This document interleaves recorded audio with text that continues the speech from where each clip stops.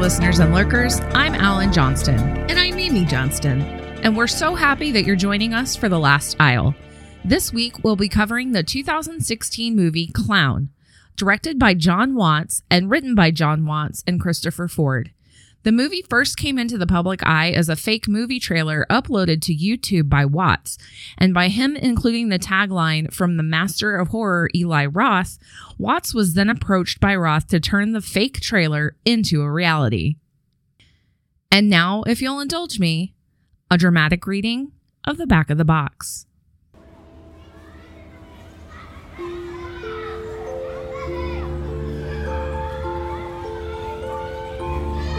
A loving father dons a clown outfit and makeup to perform at his son's 6th birthday, only to later discover that the costume, red nose and wig included, will not come off, and his own personality changes in a horrific fashion.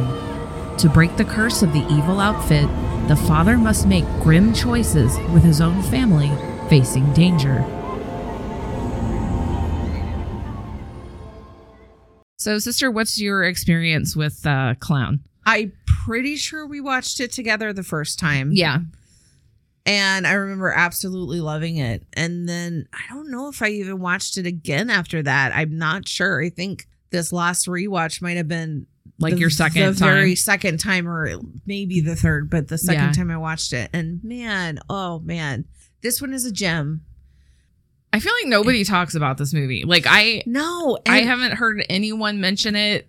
And I don't know if that's for good or bad reasons. Honest to God, this is one for me where I'm like, know nothing going in. Don't read anything. Just like, all you need to know is like, dude puts on a clown suit, fine, great, but don't learn anything else. Just go in completely blind before you watch it. I mean, I kind of agree with that. Although, I mean, I think even if you know the basic premise, then like it's still fine, because there's plenty of like stuff that happens that you're like, it doesn't matter. It doesn't hurt me if I know a little bit about the movie. Yeah. For me, like you said, I'm pretty sure we're probably, random scrolling through Prime or something one night and we're like, this one looks weird. Let's watch this. Oh, scary clown movie. Like, let's watch scary clown movie. Expecting it to be terrible, I think. Expecting it to be terrible and cheesy. Mm. And while there is, I mean, it's about a clown. It's a scary movie about a clown. Of course there's going to be cheese and like dark humor. I mean, like there has to be. But I expected it to be more like killer clowns than it, and it's not what this is. Like this is much darker than I think I expected it to be. So I was really kind of pleasantly surprised at that part. It has its weaknesses, and I mean we'll talk about them, but I mean overall I this is probably the third or fourth time I've watched it. But again, I've never heard it pop up anywhere, and I don't know if that's because just like it doesn't have the best like Rotten Tomatoes reviews and stuff, which normally I kind of ignore those to an extent, because I'm like, everybody's taste is subjective. I've absolutely loved movies that were like credited really highly, and I've absolutely hated high movies and loved low movies and all, everything in between, really. But I think this one is kind of a sleeper for me, and I really enjoyed it. So with all that said, let's get going.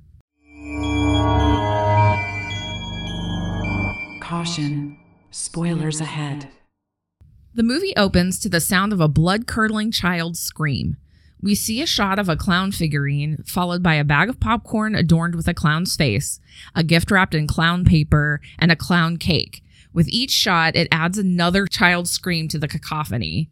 We're presented with the title Clown on a black background, and the screams give way to laughter as we see a family kitchen decorated for a birthday party with a few women standing around. A young boy, Jack McCoy, played by Christian DiStefano, emerges from some plastic construction sheeting and runs through the kitchen, followed closely by a dog and a couple of friends. Jack's mom, Meg McCoy, played by Laura Allen, warns him not to play in the room that I guess is maybe undergoing remodeling or something. She's like, there's nails. So I don't know. Yeah. She says it's dangerous. And Meg's friend Denise, played by Elizabeth Whitmere, says that they should have just dumped the kids off at Chuck E. Cheese. Denise eyes a cupcake topped with a clown head, saying that clowns are creepy. And Meg says that Jack's 7 and that's what he wanted. And Denise can tell the real clown that he's creepy once he shows up. So we can expect a real clown up in here. Denise offers Meg a drink, I think a glass of wine, but Meg declines. When Denise asks why, Meg clams up, and Denise asks her if she's pregnant.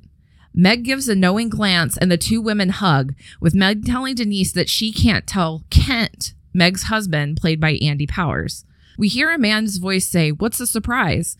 And Meg says hi to her dad, Walt, played by Chuck Shimada. Walt asks if Kent's actually coming, with a look of clear doubt on his face. And Meg tries to reassure him that, yes, he's just running late. Okay, Dad doesn't approve of the I was going to say, Dad is not a fan of Kent. Yeah. Just then, Meg's phone rings, and we see from her side of the conversation that she's disappointed. One of the plans for the party has obviously fallen through. The scene cuts to Kent on the phone with a client while he nails a "For Sale by Kent McCoy" sign in the front yard. He hangs up and looks at his watch, quickly realizing that he's late.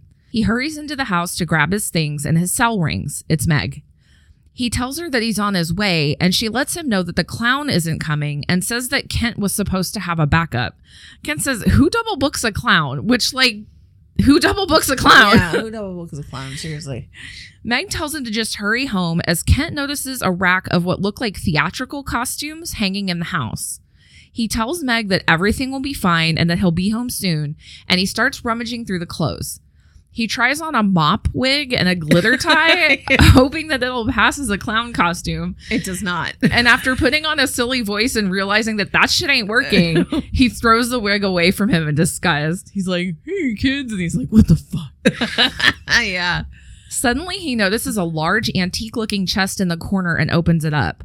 We don't see what's inside, but Kent shows his excitement and satisfaction as he starts to remove something from the chest.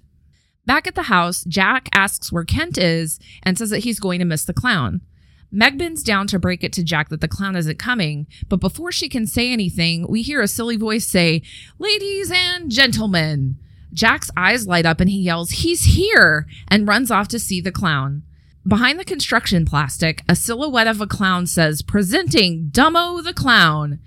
Kent breaks through, dressed in a rainbow wig, red nose, and frilly-necked harlequin-esque pink and blue clown costume. Meg walks into the room to see Kent dancing and goofing off. They make eye contact and he smiles. Dumbo, tells everyone to cheer for Jack the birthday boy and that they are going to make it the best birthday ever. So this costume is like leather. Like, it's not like silk or polyester. Like, I mean, this thing is very meticulously crafted. Yeah, it is. And I did some research. Interestingly, the clown suit was going to be designed by Vivienne Westwood, but unfortunately, she had other commitments designing Carrie Bradshaw's wedding dress for Sex and the City, filmed 10 years prior. Instead, an undisclosed man designed it. And it's like, and it says on here, like, if you look closely, you can tell by the stitch work that it's like, well, I mean, I'm not really kind of hacked together, but I can't. It's gorgeous. It's a really pretty costume. And it looks I had antique. No idea about It does. It looks antique, but it looks like it's made of leather. It's so weird it's looking. very, very non-traditional. Like, No. that's not what you're used to seeing. No. In the next scene, a vintage-looking video of a clown appears and a song called Frowny the Clown plays. The clown in the video here is a super quick cameo by Eli Roth. Yes, I know. And like, he's on the screen for maybe 4 seconds, and I was like, nope, that's definitely him in like full clown makeup. That's fucking great. We see that Jack has fallen asleep in the middle of the floor while watching the video, surrounded by balloons and discarded wrapping paper. Kent, who is still in full costume, wakes him up, telling him that he has to go back to the circus, but Jack says he knows that that's his dad. Kent picks Jack up to carry him off to bed, insisting that his name is Dumbo. Meg wakes up from her spot on the couch and switches off the TV. Kent sends the dog outside and switches off the light, causing him to see his reflection in the back door, and he gets startled by his clownish appearance. He's like, I forgot I was wearing this. It's like, oh, God. Yeah. He chuckles, saying he forgot he was a clown, and Meg tells him from the living room that Jack loved it. She asks Kent where he found that costume as he sits down on the couch next to her, and she gets up and straddles him in a gesture of like flirtatious affection. She asks where the zipper is, and Kent says, I don't know, it just slipped right on. And I'm like, trying to flirt as a clown, like, oh, no. It's not the go-to move. Meg obviously wants to make out, but she's hesitant as her husband is still dressed in his costume.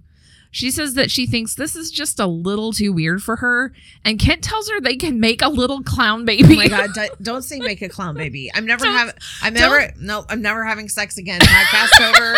Podcast canceled. I need therapy forever now. Don't make a little clown. Like, don't say make a little clown baby. The sad part is, sister, I know the internet, and I guarantee you that this is like a fetish, and I'm not gonna it's somebody's kink. I'm not gonna kink shame, but this is not my kink. That's not mine. It's No. not for me. This is not my journey. No, but Rule 34 tells me some fanfic of this scene exists on the internet. That's all I'm saying. God. Now I need more therapy. Meg is also not into it and says that she's gonna go shower while Kent gets the costume off. She leaves the room and Kent turns on the TV, and the dog outside begins to bark in some kind of alert. Kent shushes the dog, and we see him doze off almost immediately. There's no way that I could sleep in that costume. Like, that thing must not breathe. Leather, like, whatever. Plus, it comes right up to his throat. Yeah, it's like a high-necked neck, kind of frill. all the way down to his wrist, all the way It's up like to a his full throat. bodysuit. I would have to be like, I need to get this off now. Or I'm going to have to sleep in a swimming pool. Like, there's no way. But he just conks out. Meg shouts, Kent! And the scene cuts to the next morning, where Kent has fallen asleep while still wearing the costume. Meg tells him that he's going to get clown marks on the couch, but Jack does not care. He's just excited that Kent is still a clown. Kent says he thinks his wig is stuck, and Meg tells him that he probably shouldn't have slept in it then. Meg tells Jack that the clown's going to drive him to school, and Kent starts to protest, but Meg kisses him goodbye and quickly leaves. Kent dejectedly sits down at the table, telling Jack to hurry up and eat, but Jack just smiles at him. He's very, very proud of his clown dad. Yeah. And he's also the slowest eater on the planet. Like, because his dad's like, hurry up and eat. And the kid's just like, he can't eat. He's so excited. He's so happy. The next shot is of Kent washing his face in the sink, and Jack yells that they need to hurry or they're going to be late. Kent pulls up in front of the school with Jack, beanie pulled down over his brightly colored wig and dark coat over the costume, and apparently his little face wash did not do a thing because the clown makeup and red nose are still 100% in place. Jack hops out of the front seat and heads towards the school.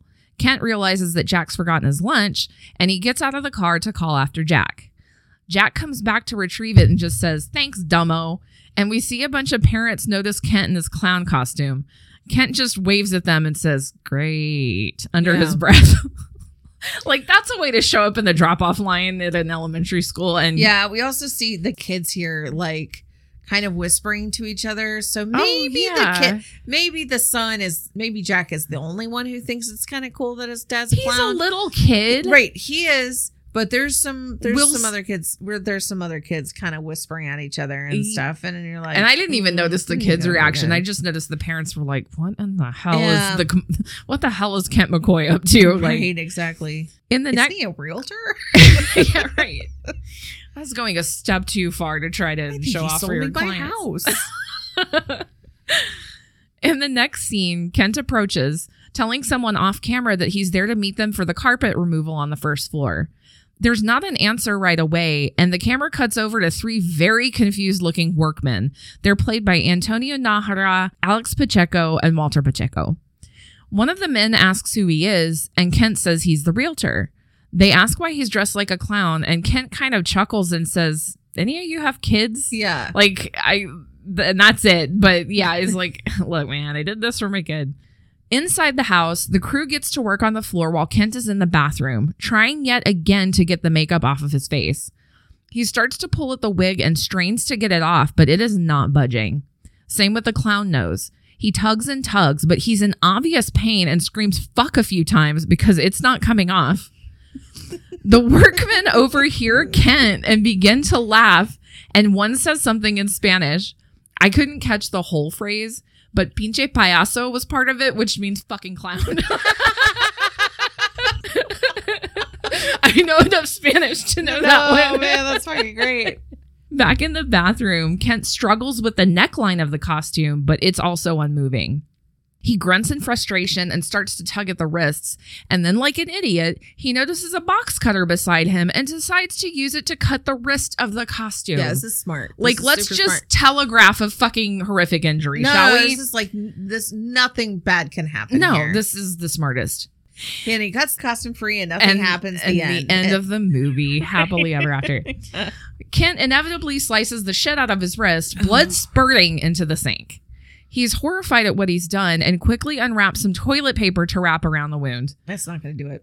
I mean... If you want toilet paper stuck to your blood, I guess. Back in the living room, the workmen are taking a break and Kent walks out. One of the men asks what's going on in there, but Kent ignores the question and just asks if he can use their reciprocating saw. He doesn't wait for an answer. He just grabs the tool and heads back into the bathroom. Kent places the saw blade at the neckline of the costume and says this is a bad idea before he turns it on. So at least he's learning from his experiences, sort of. He yells aloud as the blade fires up, doing absolutely no damage to the costume at all. Suddenly we hear a pop and Kent drops the saw. The blade has broken off and the costume is still completely intact. Yeah, okay, so... I don't know what kind of Kevlar leather shit this stuff is made out of, but this thing's like indestructible. Right, but like the clown costume is clearly fused to your body at this point. At what point do you just go to the hospital and just be like, it's stuck forever. I'm going to just take the rest of the day off and go to the doctor. Immediately, I'd be like, it's stuck. It's wrong. I'm going to just go to the hospital now. Instead of trying to commit like self-surgery on, but you know, he's stubborn. Just stubborn. I would guess. Back at Kent and Meg's house, Meg is in the kitchen cooking dinner. She hears a clattering sound in the distance and walks from the kitchen to the living room, but only sees Jack dutifully doing some homework. She then opens the back door and notices a creaky swing on the swing set that's slightly moving in the breeze. As she turns around to go back inside, she's startled by her dad, Walt. She asks what he's doing, and he says he wanted to surprise Jack with the swing set. Meg says that Kent was going to put it together, and Walt says he was just trying to help. But the way he says he was just trying to help is more like, Kent, I don't think Kent was actually going to do that. Like, he wasn't just trying to help. He was trying to just make sure it be got better done. than Kent. Yeah, or like, make sure that it got done because he didn't trust that Kent would do it. Yeah. And my guess is maybe that there's like, maybe there's been reason for that up until this point for dad not to like That's Kent. what I'm thinking, because like with the birthday party, he's like, is he even coming? You Right. know, so like I guess he's let them down in some respects, but whatever. Whatever happened, there's a history there. Yeah. Meg and Walt head inside. After a while, in the front of the house, we see Kent waiting in his car for Walt to leave. Back inside, Meg says that Kent just missed her dad and that she thought they were going to have family dinner together. She finally looks up to see Kent, still dressed in the clown garb. She stares in a bit of amusement while their dog Shadow barks and barks at Kent's appearance. Meg asks if Kent went to work that way, and Kent, frustrated, says that she doesn't understand. He can't get the costume off. He says he's been trying all day and that it's suffocating him, and that not to mention he really has to pee. I know. It's very earnest. And he's like, I really have to pee. Yeah. So. Meg reaches for his clown nose to try to remove it, but Kent just says, ow. Meg starts to giggle and Kent asks why she's laughing at him. He's like, and she says, why are you laughing? Come on. I know. Well, she says he's so dumb, and now she knows why they call him Dumbo. No. Obviously not realizing like the severity of what's going on. Yeah. In the bathroom, Meg rolls out some dental tools, and with a gloved hand, she grabs a pair of forceps and tells Kent to relax because this is what she does. So we learn that she's a dental assistant. Mm. She grabs the clown nose with forceps and begins to count. 1, Kent says ow, as she lightly tugs on the nose. 2, Kent says ow more forcefully. Ow, ow. Meg stops, but then regroups, grabbing the nose again and placing her other palm on his forehead. Yes. She's like, fucking brace yourself. She says she's going to do it quickly like a Band-Aid. Kent braces himself against the doorway and Meg pulls. The nose rips off, taking the tip of Kent's nose with it in a bloody chunk, and the clown nose splats to the floor. Shadow the dog is right there to eat the nose off the floor. And Meg yells at him, calling him a bad dog, while Kent just moans in pain and holds a cloth to his nose. Meg goes to comfort Kent by petting his hair, but she gets confused and asks if Kent has dyed his hair. He says it's a wig, but she says, no, it's not. Did you dye and perm your hair? Just then, Jack walks in to check on Kent, but Meg quickly escorts him back to bed. And we hear Jack ask quietly, what's Shadow eating?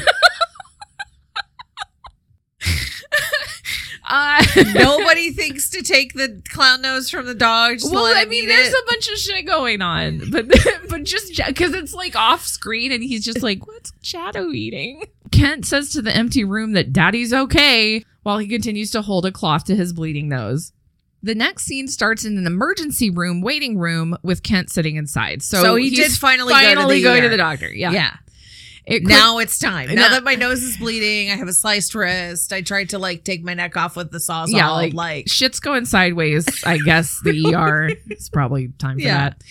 It quickly cuts to Kent on an exam table talking to a doctor played by Alan Altman, who looks at Kent's nose and tells him that he's just going to have to wait for the adhesive to dissolve.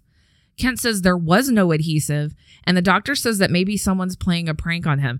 Kent's like, who would do that? Well, also, the EMS has got, like, the doctor could not be more bored. Oh, no, he's like, completely disinterested in the whole situation. He doesn't like, give a fuck. He's not amused. He's nothing. He's just, like... taking his notes, and it's like, one more patient to get out of my ER so I can bring in the next sad sack. Yeah, no, you're completely right. It feels real. Yeah. The doctor notices the bandage on Kent's wrist and asks him what happened, and Kent says that he cut himself. He's quick to assure the doctor that it was just an accident. The doctor says that if Kent needs to talk to someone, he can get him in touch with a counselor. Kent's like, okay, you don't understand. The hair growing from my head used to be a wig, and the makeup like won't come off my face. The doctor, not really understanding the gravity of the situation or caring, asks Kent what kind of makeup he usually uses as he disinterestedly takes notes. Kent yells, I'm not a clown. And the doctor just like looks at him. He's like, okay, sir. Like, it feels too real. I mean, if you're working late nights at an ER, I don't know what like city this takes place in, if it's like a big city or whatever, but like you see sorts of shit. I've seen 6 stabbings, a shotgun wound, and like 4 car wrecks already tonight, sir. And 2 dudes who fell on it. Yeah.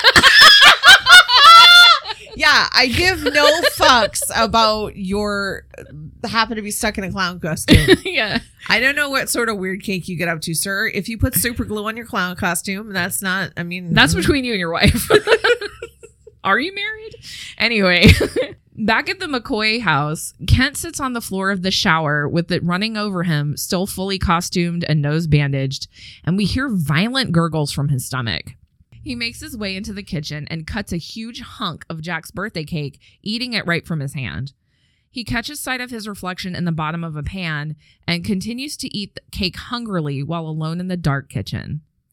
The next morning, his stomach is making some fucked up noises. It's not like either you're the hungriest you've ever been in your life, or you need to go sit on the toilet because something's going to happen real soon. Sounds like both is happening. It's violent. It is violent.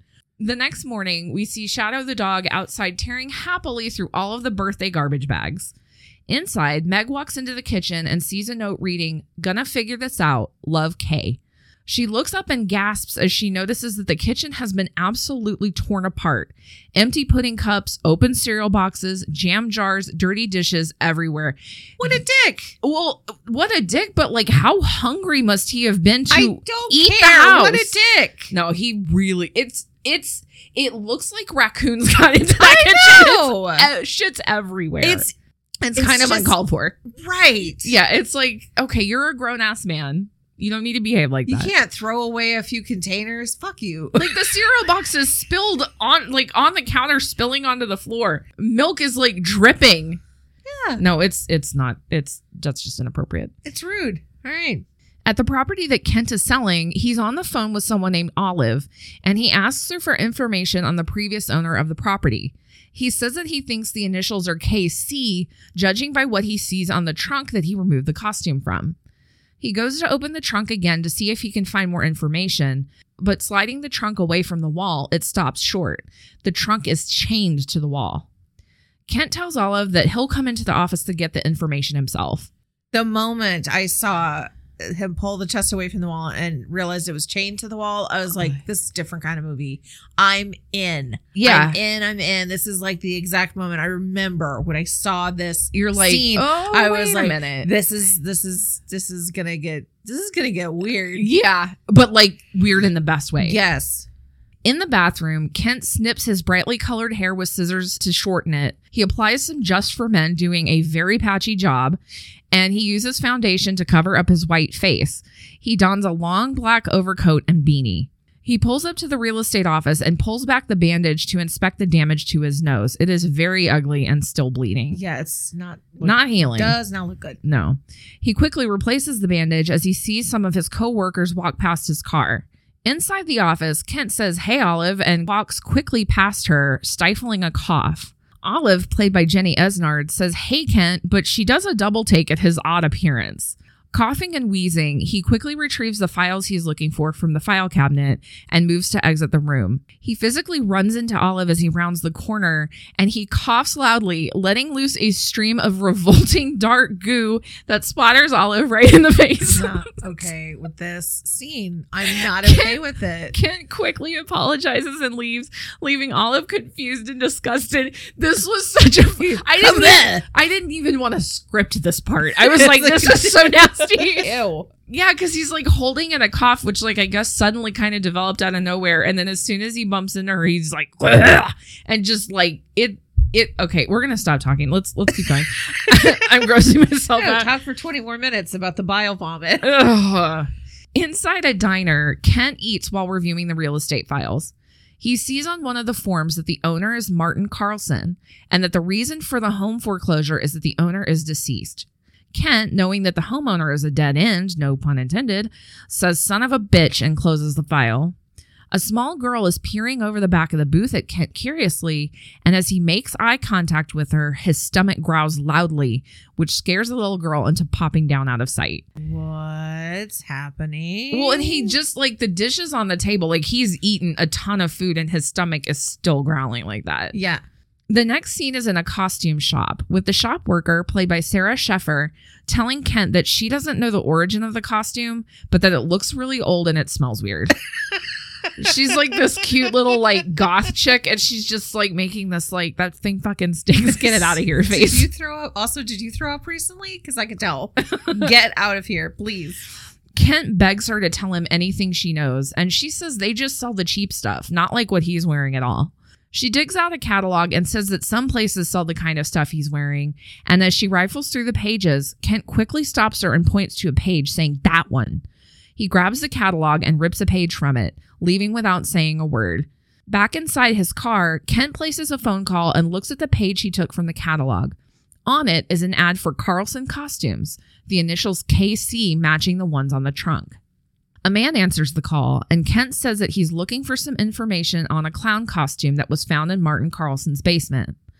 The man asks where Martin is, and Kent apologizes for being the one to have to break the news that Martin's passed away. The man quickly tells Kent that whatever he does, he should not touch the costume. He asks Kent if he's still at Martin's house, saying he'll be right over, and reiterates that Kent should just leave the costume alone. Kent says, "I'm wearing it." The man on the phone says he just wants Kent to be careful because it's old and fragile. And Kent says he doesn't think it's fragile at all. In fact, he can't seem to take it off. The man says that sometimes moisture and heat from the body constricts all the fibers, and says that they should meet as soon as possible. This is completely unsuspicious. Right. The man asks if Kent can meet him at his warehouse, and Kent says sure, grabbing a pen to write down the address. The camera zooms in on Kent's hand as he writes, and we see that a dark substance is traveling through Kent's veins just under the skin. I did not notice this on the first couple of watch throughs. I didn't notice it at all. Yeah, it like zooms in on his hand, and like the very fine veins in his hand and wrist, you can see that there's like a darkness kind of traveling through them. So it's like, oh. Kent pulls up to a warehouse building and gets out of the car, opening the door to what seems to be a costume warehouse. He calls out for the man he's supposed to meet, but nobody answers. He wanders through the racks of costumes, coming upon a small kitchen area to the sound of a teapot whistling. Kent looks around with costumes and mannequins behind him, and one of the mannequins suddenly moves and hisses, "Kent!" The jump scares in this movie are kind of cheap, but but whatever. It's Bert Carlson, played by Peter Stormare. Dude, I was waiting. I know, because as soon as I heard saw his, your face light up when I said the man answers the phone. As soon as I heard his voice on the phone, I was like, "That's Peter Stormare." I know who it is immediately. Oh yeah, no, his accent's kind of unmistakable voice, and also it was like another moment where I was like, "I'm in. I'm Peter Stormare. I'm invested to this movie to the end. I don't care what kind of piece of crap it is. Peter Stormare is in it. I do not give a shit now. Like that's anything." Kind of how I feel when Lin Shaye is in a movie. Yep, I'm like this. I don't care how far off the rails. We it have goes. watched some shitty Lin Shaye movies, and I'm like, I don't care. Lin Shaye was in it. Yep. That gives it an extra point for me. Yep. Fucking Peter Stormare is in it. That means it's a great movie in my opinion. He gets extra points. The two men shake hands, and Carlson asks if Kent would like some tea. Kent drinks his tea and wolfs down some cookies, while Carlson explains that he's been traveling abroad for a while and hadn't spoken to Martin in years. Carlson explains to Kent that the costume he has on is a very old traditional Nordic costume, and that it wasn't until later that the costume became a silly character. The original clown, he explains, was not funny at all. Kent asks Carlson how they're going to get the costume off, and Carlson grabs a book, saying that very few people know the real origin of the clown. He opens the very, very old book for Kent, showing a disturbing picture of a clown-like creature labeled Cloyne. Carl says that the creature lived in very cold regions, with snow-white skin and a nose chapped red from the cold. He continues that the creature would lure children into its cave, 5 children, 1 for each cold month of winter. Over the centuries, the legend of the Cloyne was forgotten, but the image morphed into what people now know as the clown. Kent studies the book in horror, with his vision going blurry.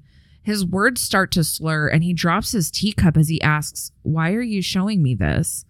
Kent looks up at the man, vision blurred, and Carlson says, "So you can understand." Kent tries to stand up, but we hear his body thud to the floor, and the scene cuts to black. Homeboy got drugged. He got drugged. And okay, so I mean, it's my deep dive week, so I'm gonna go down some rabbit holes. I love it. This. I love it. So I had to know if there was any truth to like any of this. The legend. Cloyne. No, the Cloyne is like actually an Irish word. It's not Nordic in any way, shape, or form. No, and I don't think it's the same mythology, is it? There's no myth. No, there's right. It was all made up for the movie. It was all made up for the movie. It's a creation. However, the closest thing I found to that type of folklore, because there are actual folklore, a couple of monsters in a couple of different traditions where it is something like that steals children. One is called the Duan. It's a mythological entity from Trinidad and Tobago folklore, and their most recognized characteristic is their feet are said to be backwards, the heels facing front and the knees backwards. So they're faceless. They usually wear like a giant straw hat, but they can call the child's name in the voice of a parent to lead the children away and that's steal like them and eat them. Creepy Pied Piper shit. That's right. That's one. Or the other one that's probably more popular is the Lamia, which is from Greek mythology, which is a serpentine creature that's said to steal and eat children, but it looks human. So there are some like pulled from some actual real folklore out there. Oh yeah. But I'm like, I gotta. Yeah, we got to know about this Cloyne thing. My supernatural fan ass has to like go look for something. Like, is it real though? Like, tell me true. So I had to because look they it up. would have covered it on Supernatural if it was based in reality. We suddenly hear the sharpening of a blade in the blackness, and the scene begins with Kent in the foreground, just beginning to come to with a moan. Carlson stops sharpening the blade and tells Kent that he expected him to be out for hours. He said he would give him more tea, but he can't risk Kent getting away from him. Carlson tries to reassure Kent that everything will be okay, telling him that decapitation is the only way to stop the demon. So will everything be okay, or are you going to cut my head off because those two things do not agree? Will be okay because you're going to cut my head off? Either like, way, okay for who? You or me? Not me. I don't want to play this game anymore. Just let me go. Kent struggles, his wrists bound to the table, as Carlson approaches him with a sharpened meat cleaver, positioning it against Kent's neck. Carlson says, "I'm sorry. I'm so sorry." And just as he goes to strike, Kent is able to break his bindings and roll out of the way. He doesn't quite make it all the way out of the way, however, as he stands and notices that the cleaver is sticking out of his shoulder. Kent yells, "What the fuck?" at Carlson, who just stammers and apologizes. This is another great scene. I'm sorry. Finish your thought in that. Kent pulls the cleaver from his shoulder and throws it at Carlson, breaking a mirror. He hops over the table and tackles Carlson to the ground, but Carlson reaches quickly into a drawer, grabbing a gun. He aims at Kent, but Kent's able to wrestle it away and asks Carlson what the fuck he's doing as he holds the gun to Carlson's face. Carlson says that what Kent's wearing is not a costume. It is the skin and hair of a demon. So the humor, like, there's little bitty bits of humor in this because, like I said, in that's the intro. That's John Watts' writing, too. Like, I don't really know any of his writing. Like, this is the only... I didn't go... Like, I don't know... He did a Marvel movie, I think. Oh, that's right. He did like Spider-Man No Way Home or something. Something like that. But he has he's humorous. He's a smart and humorous writer. And like I love the moments of that in this movie. The writing in this movie is pretty good. The conversational, like it feels natural. It doesn't feel forced to me.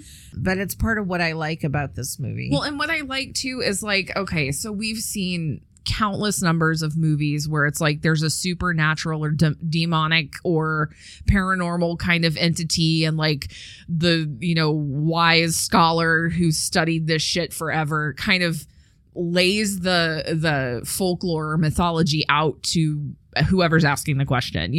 Vince D'Onofrio's done it a few times in a couple of movies, true. And Lin Shaye has done it. Right. So we get that sort of like lofty explanation of like the cloying and the costume. 5 minutes of exposition. All right. Right. Got it. But that is peppered in with a little bit of, like you said, the realistic dialogue where Kent's just like, what the fuck? You actually cut me with a cleaver, you bastard. Yeah. So I kind of like that.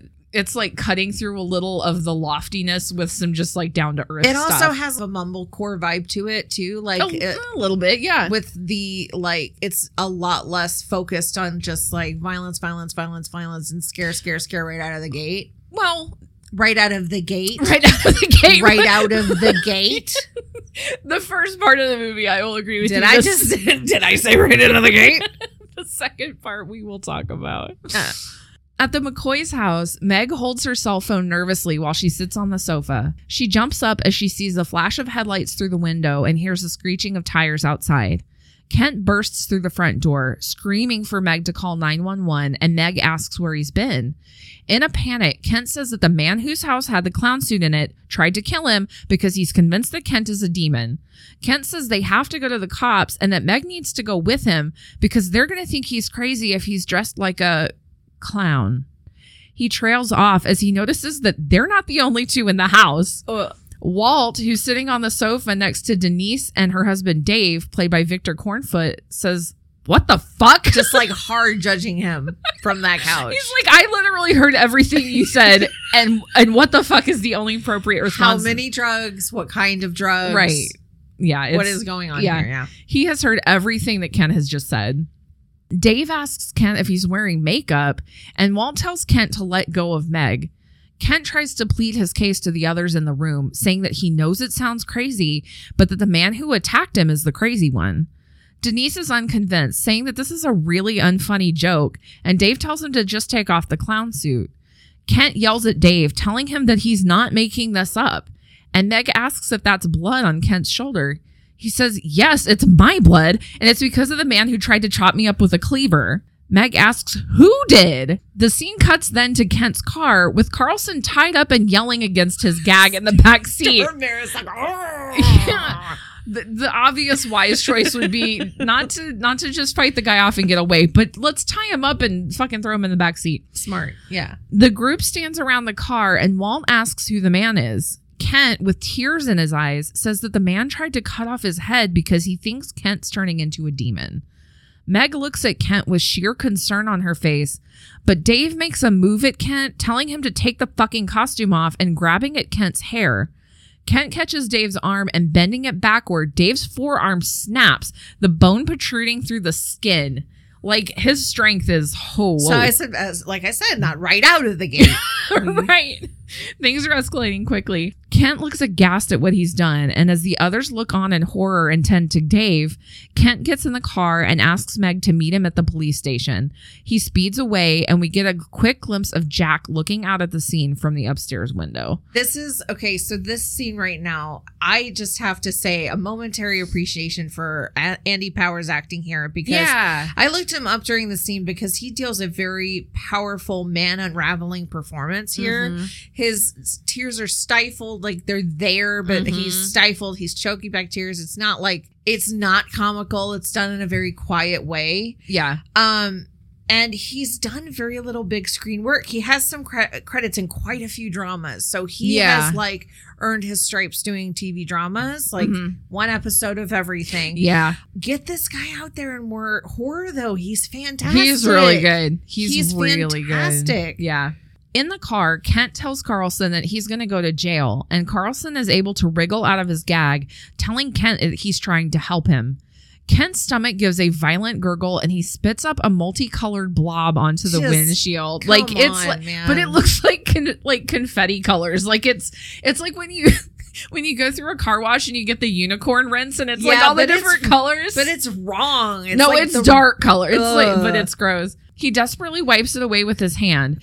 And he also turns on the windshield wipers, which like makes no fucking sense because he threw up inside the car, not outside. I don't know. I probably would be stressed at the fact that I just threw up on a windshield and might also instinctively do the same thing. Just take it away. Take it away. Suddenly he begins yelling in pain as we see his fingers begin to elongate. Kent's distraction is the perfect chance for Carlson to spring up from the back seat, wrapping his wrist binding around Kent's neck to choke him.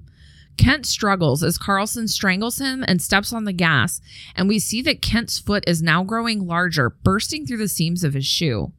The speedometer creeps upward as Kent swerves all over the road, narrowly missing a head-on collision with another car.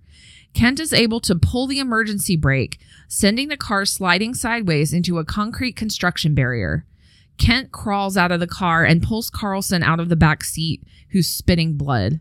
Kent slams him against the hood of the car, asking Carlson what the hell he's doing to him, but all Carlson can manage is a weak, kill yourself before, and he slides to the ground. Kent's stomach growls again, and he walks away from the car with a focused look on his face. A man who witnessed the accident approaches Kent, asking if he's okay, but Kent just shoves him away and continues to walk with purpose towards the witness's car, his stomach still churning and growling. Kent sees two small children peering at him through the back window of the car, and Carlson calls out again, "Kill yourself." Kent looks in alarm at the two kids as his stomach growls, and knowing what that means, he lurches away into the woods that line the road. Yeah, he finally got it. He's like, I'm hungry for children. Yeah. Yeah. And it horrifies him. It horrifies me. That's horrifying. Yeah. In the next scene, Meg is inside a police station talking to a detective. The detective asks what Kent was wearing the last time he was seen. On costume. And Meg, Meg says that he was wearing a long coat and a dark hat, being sure to leave out the details of the clown suit and makeup. Well, because they just would have laughed at her. Like a clown. Just like a goddamn clown. So I kind of get why she doesn't say anything, but at the same time, I do too. The detective offers Meg a business card, telling her to call him if she hears anything, and she stands up to leave. Back at the McCoy house, Walt tells Meg that maybe it's a chemical thing going on with Kent, that he seems like the perfect dad, but Walt cuts himself off, telling Meg that he wants her and Jack to come stay with him. He says that she can't baby Kent and that she should tell Jack that his dad's dangerous. Meg scoffs, saying that she doesn't want to listen to this anymore, that Kent was scared, not dangerous. Walt takes the hint and leaves the room. Didn't he just break dude's arm? Like, that's dangerous, boo. Like, I don't care how scared somebody is. If they're scared and they snap somebody's elbow out of their skin. Well, especially just by grabbing it. I mean, like, pretty dangerous. And kind of, like I said, like, how are you that fucking strong? Fear can be dangerous. So can angel dust. That's like bath salts territory at this point. Did you eat a face? Yeah. The scene cuts to Meg tucking Jack into bed and Jack asking if what's going on is his fault. I don't like that. I know. I'm like, this poor little Sweet baby. Meg says it's not anybody's fault and that Jack needs to try to get some sleep. She kisses his forehead and leaves the room.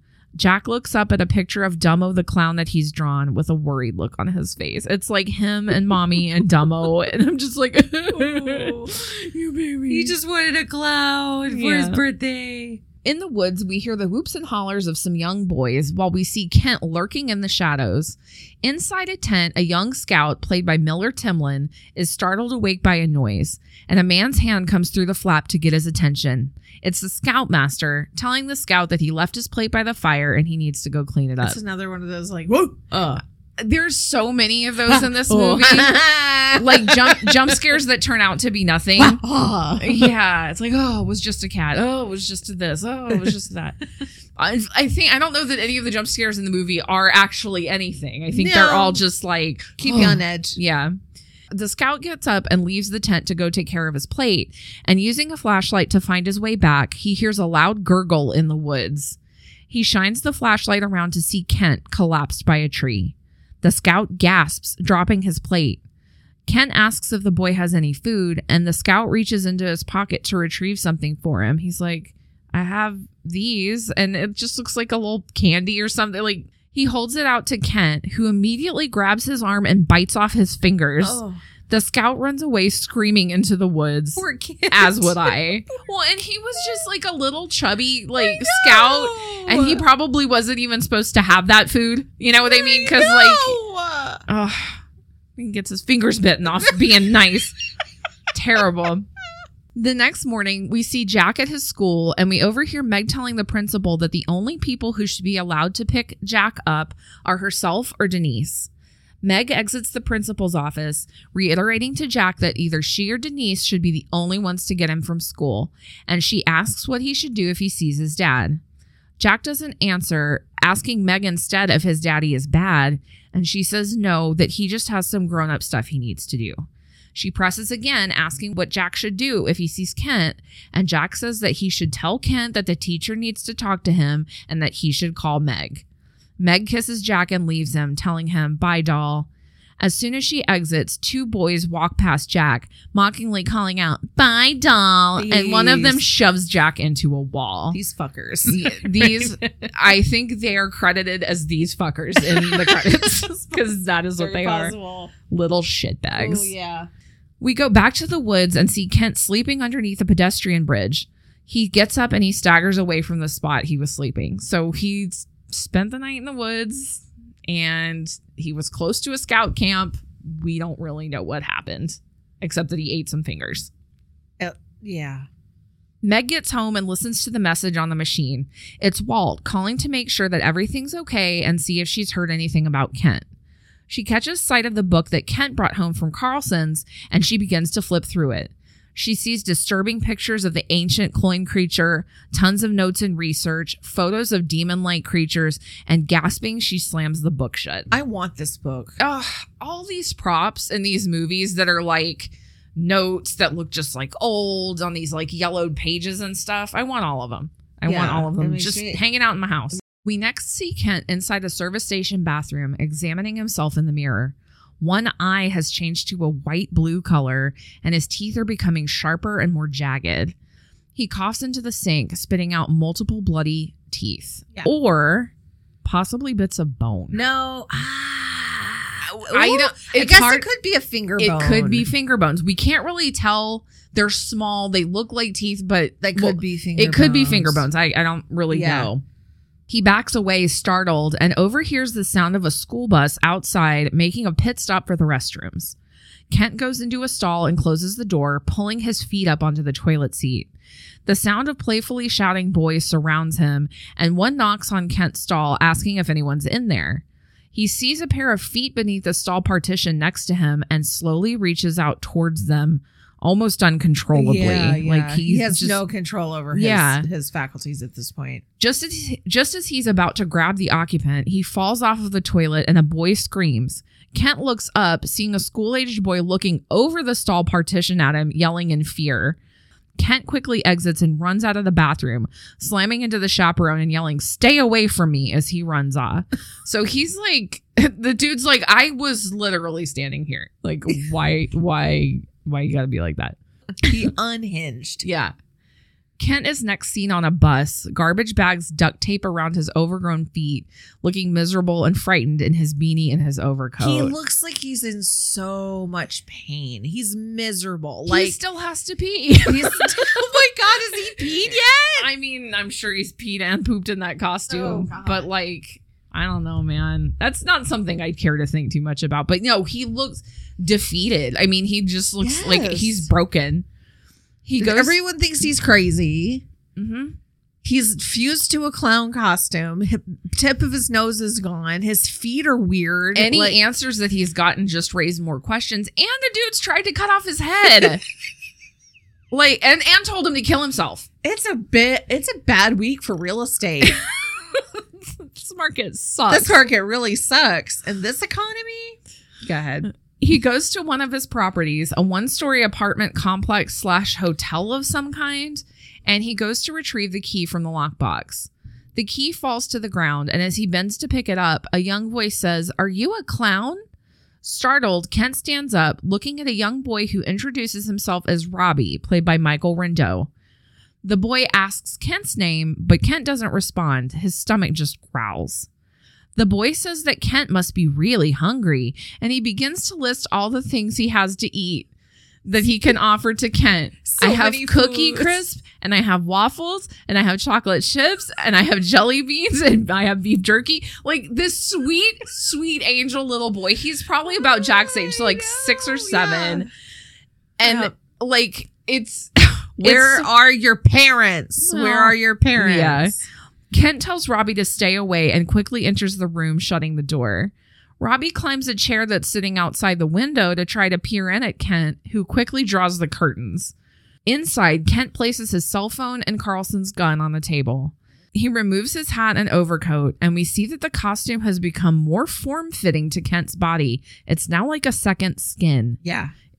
His stomach growls ravenously again, and there's a knock at the door. With the chain lock holding the door shut, Kent opens it a crack, and there's Robbie, smiling and offering Kent a small bag of cereal. It's like the most wholesome thing. It's like some freaking Lucky Charms or something. He's like, have this. No. Oh my God. Kent slams the door, fighting his urge to attack as his stomach rages. Robbie keeps calling out Mr. Clown from outside the door, and Kent is tortured by the child's voice. He lays down on the ground with his hands over his ears and screams in agony. Yeah. It's great. It's terrible. It's great. It also is a great reveal of this first sort of like the glimpse of the transformation he's going glimpse through. of the transformation that he's going through. So this movie handles the like metamorphosis arc is like handled really cool here. I like it. The full body shot features special effects by makeup artist Tony Gardner, who has almost like 200 makeup department credits, but worked on Hocus Pocus, Oh, wow. Zombieland Double Tap, and Bad Grandpa, just to name a few. His first job was on Dan O'Bannon's Return of the Living Dead. Nice. And he played the zombie climbing out of the grave in Michael Jackson's Thriller. Aw, yay. Making Hard Eyes. So he's been around. Oh my God, I love it. He's been doing makeup for a long, long time. And like according to IMDb, like he's very prolific, but he's also known as like one of the most reliable makeup artists because he gets in, gets the job done, works hard, cameras it out. And see, I love that because, you know, we talk so much about like The Stan Winston KNBFX Yeah. and Stan Winston. And, you know, I feel like the workhorses of the industry, like this guy, Yes. like they don't get the recognition Nope, and they they're deserve. out there, man. They're out there. Like, I miss Face Off. At the McCoy house, Shadow the dog is growling and snarling. Meg says he's acting crazy and that maybe he ate something strange. Jack asks if it's because Shadow ate Kent's clown nose, and suddenly Meg's cell rings. It's Kent. Meg asks what's going on, but Kent just tells Meg that he's so sorry. She begs him to tell her where he is and that everything is okay, but he just apologizes again and says, "This is the only way." He hangs up. Meg is distressed at Kent's sudden departure from the phone, but she turns as Jack asks when Kent's coming home. Meg says that Kent will be home tonight and that everything will be okay. She lies to her kid. Yeah, because everything looks very much not okay as we cut back to the apartment bathroom where Kent puts a revolver into his mouth and pulls the trigger. He falls back against the bathroom wall, multicolored spatter of clown brains and blood against the wall. Ugh. We sit quietly in this moment with the sight of Kent slumped against the wall, having just shot himself, but Kent quickly sits back up and groans. He touches the back of his head to check the damage, and he groans again.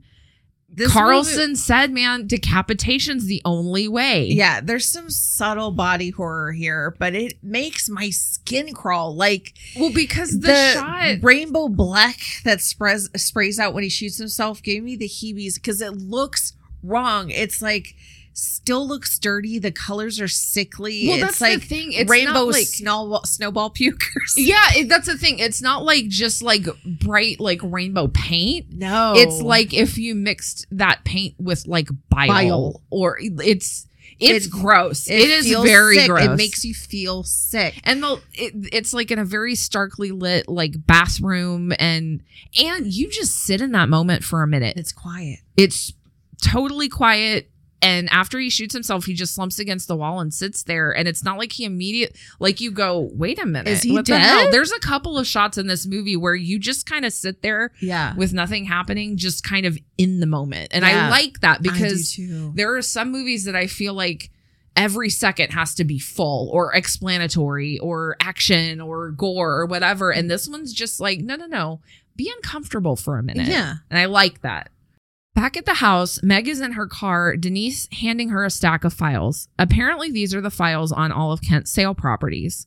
Denise tells Meg that it's going to take her all night to find Kent, but Meg says she'll find him. She tells Denise that the last time they had a big fight, Kent was just hanging out at one of his properties. Denise scoffs and calls him an asshole, and Meg agrees, but with like a note of wistfulness in her voice and her face. So it's like she'd give anything to call him an asshole to his face one more time, you know? Inside a hardware store, Kent is back in his, quote, human costume with the beanie, dark coat, and now a pair of sunglasses on.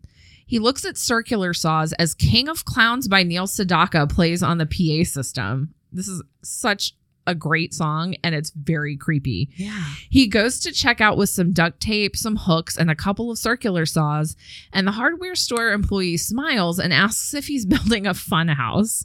Kent just stares at him through his dark glasses, and the employee's smile quickly fades as he just continues to ring up Kent's items. He's he fucking crazy. He's like, oh, sorry I spoke to you, sir. He is not okay in the brain. Yep. In the apartment, King of Clowns plays more loudly as Kent begins to set up a circular saw on a cinder block. We cut back and forth between Meg traveling from property to property looking for Kent as Kent continues rigging something up in the apartment. Meg continues looking with no luck, and as King of Clowns finishes playing, we see Kent's arrangement. 2 circular saws, blades angled towards one another. It's like a spinning decapitation machine.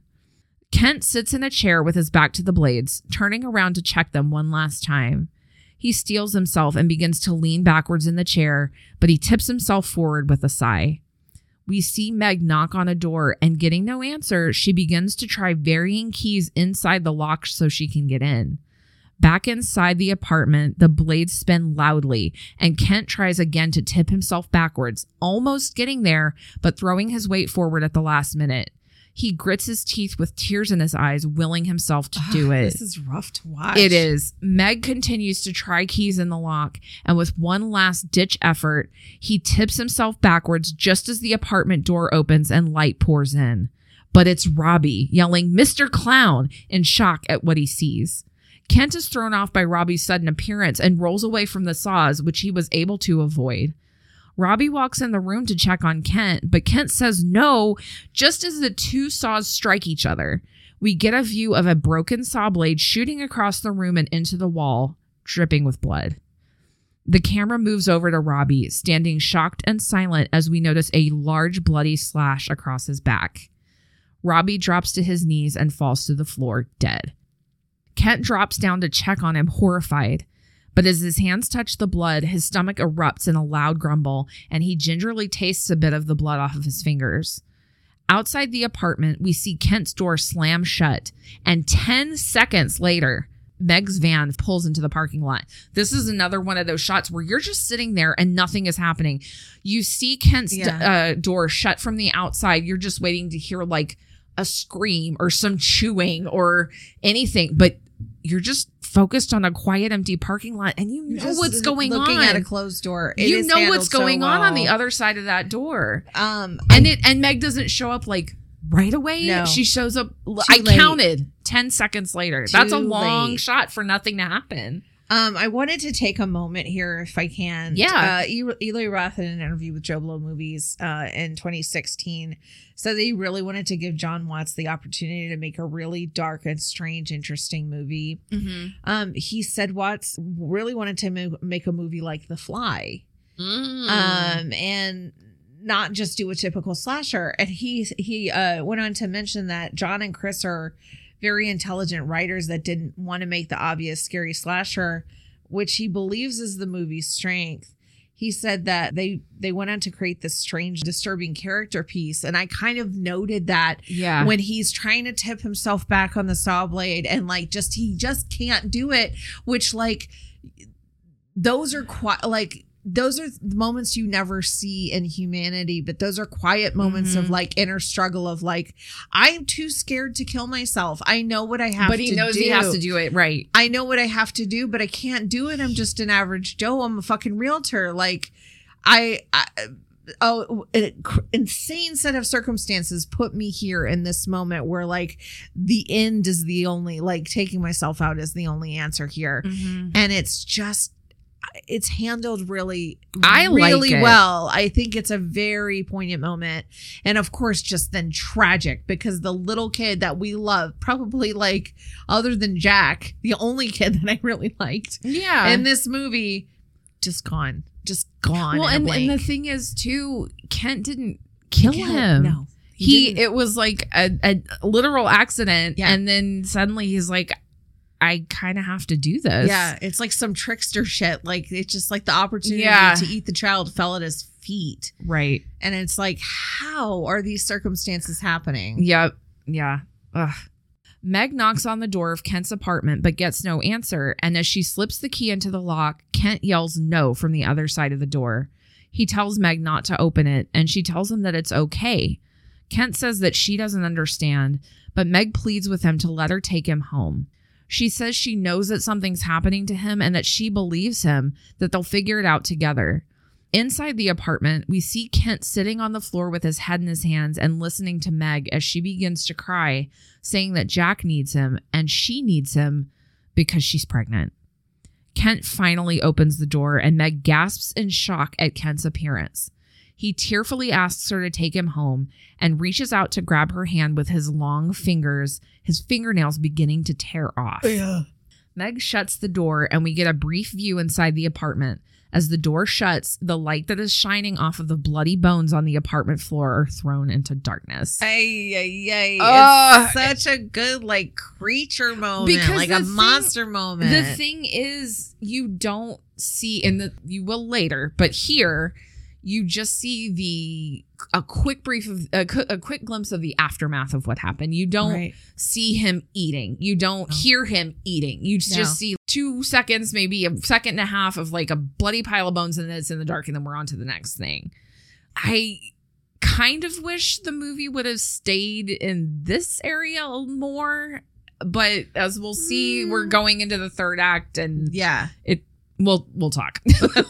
We'll definitely talk. Back at home, Meg helps Kent into the basement. She retrieves some chains from Jack's swing set and chains Kent by the neck to a pipe.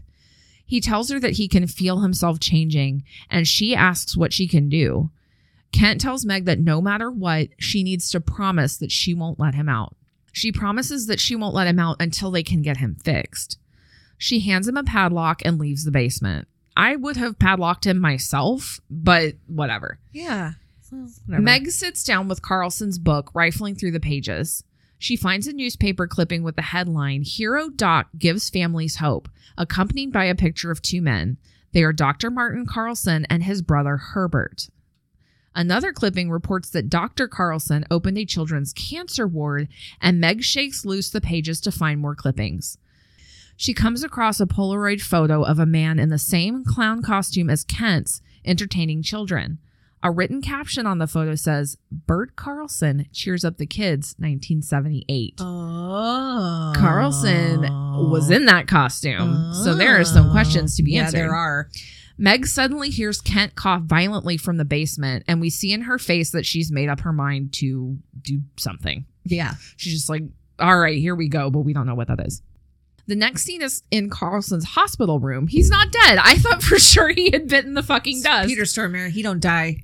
That's true. You can shoot him and cut off he dies. I mean, some movies he dies, but like... He dies a lot, actually. He actually dies quite a bit. Dies a lot in a lot of movies. But he's a hard fucker to kill. That's really what it is. That's very true. Yeah. Meg walks into the hospital room and closes the curtain. Carlson looks at her and she asks him if he knows who she is. She tells him she wants to talk to him, but Carlson just shows his teeth to her. His jaw has been wired shut. Yeah, so he didn't die, but like he's not great. He fucked up. He's not very great. Fucked up. Yeah. She says she doesn't know what happened between Carlson and Kent, but she just wants her husband back. Carlson's arm shoots out towards Meg, reaching for a pen and paper. She slides it to him, and Carlson writes, "Where is he?" Meg lies and tells him that she doesn't know, but that the police are looking for him. Carlson writes again, this time, "Only I can help." Meg says that the suit does things to people, and Carlson writes, "Don't trust him." He points over and over at the underlined statement, and Meg asks how to get the suit off, but Carlson just points over and over again, "Don't trust him." Meg gets the photo of Carlson wearing the suit from her pocket, showing it to him and asking how he got the suit off. Carlson stops pointing for a moment, but then he begins again. Meg says that if he can't help her, she'll find another way. As she leaves, Carlson begins groaning in frustration. So he knows he's busted. He's like, fuck. It's fantastic Peter Stormare pin acting. I don't like, I'm like, he is acting the fuck out of that pin. Like he's really like, he's very don't much trust him, but he doesn't say a word. He can't speak. Nope. It's, love him. He's so great. Meg goes to the Carlson property, walking cautiously through the house. She makes her way down into the basement, looking curiously at all of the costumes and items around her. She notes a concrete slab in the middle of the floor with two thick pegs sticking out of it. Her eyes then fall on a chair turned upside down, the holes in the chair legs about the same size as the pegs in the slab. She places the chair into the pegs and locks it in place, and we can now see that it's a restraint chair with shackles at the wrists and ankles. Meg then looks at a tall item covered with a sheet facing the chair. She removes the sheet to reveal a video camera, noticing that it is pointed focused directly onto the chair. She looks into the camera and turns it on to play the tape inside and sees Martin Carlson walking around the empty restraint chair and presses the rewind button so she can see more. I don't really know how that battery would still be working if they hadn't spoken in years and blah, blah, blah, blah, blah. But, you know, hey, whatever, there's just details. Yeah, I mean, it's exposition. I know. But it still bothers me because I know. That's who I am. Now at Jack's school, Jack sits on the stairs crying.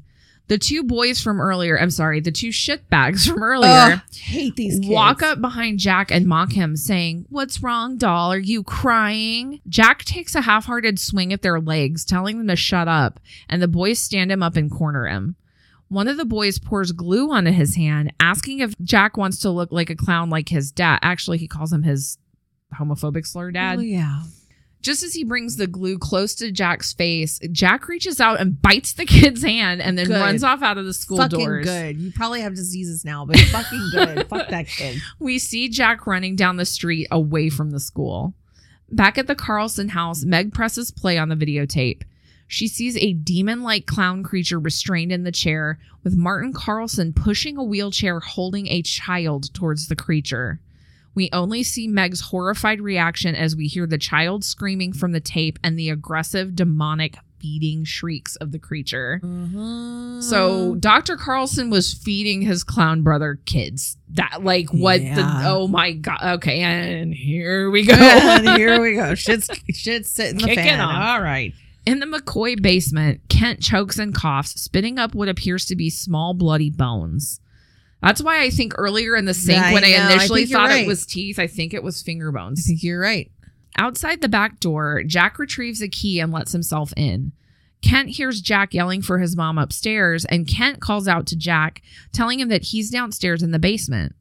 Jack goes to the basement door, asking if it's Kent, and Kent says, "It sure is."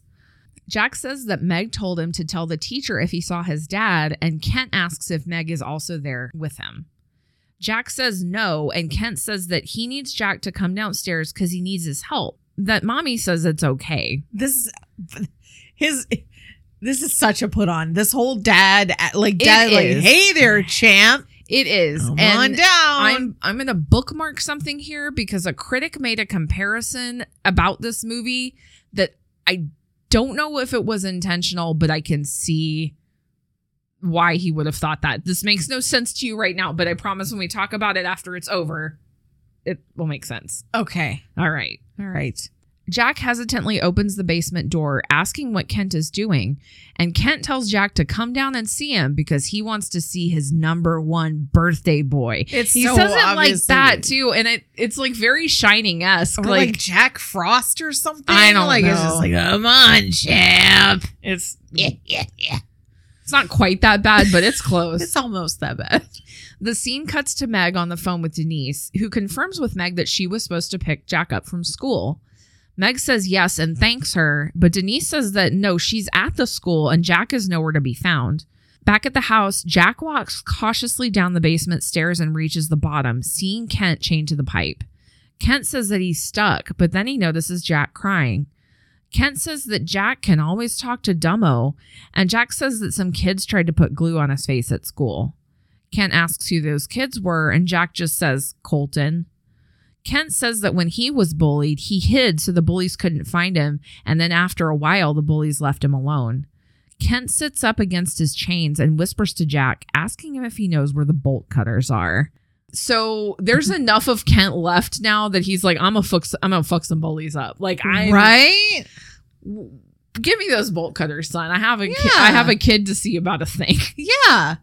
I mean, if I'm like a child-eating monster, I'm gonna eat the shitty kids first. Right. Eat the shitty kids. In the car, Meg races towards home.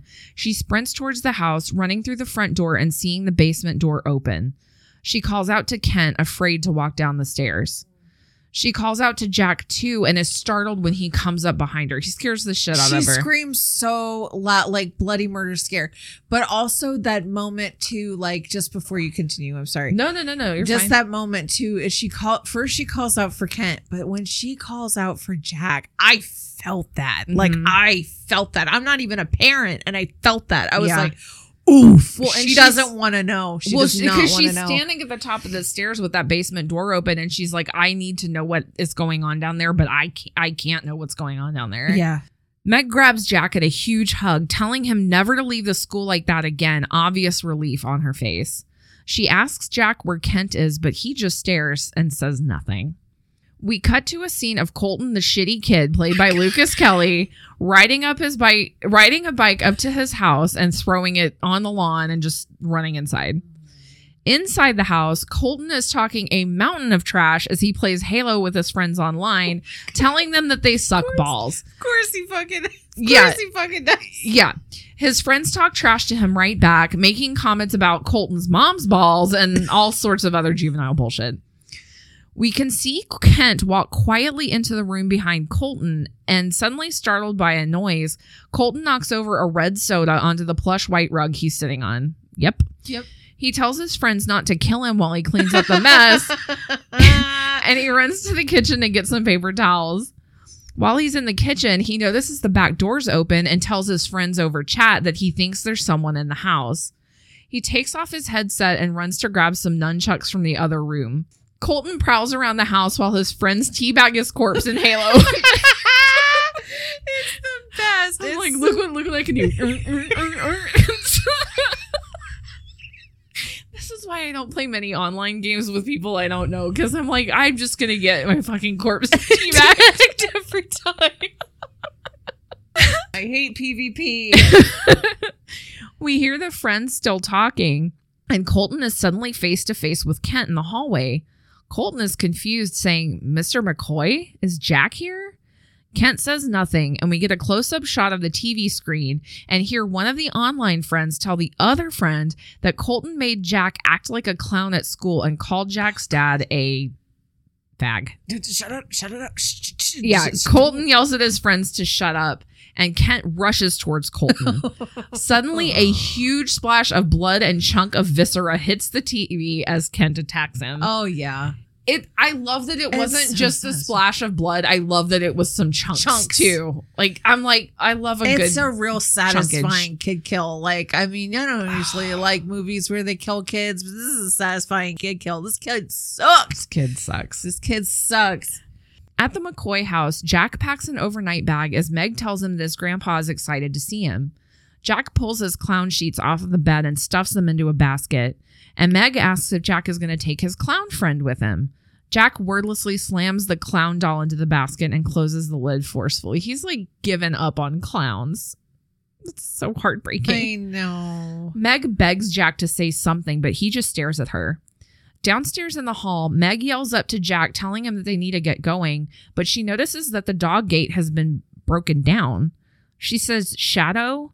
Just as Shadow walks into the room, snarling viciously.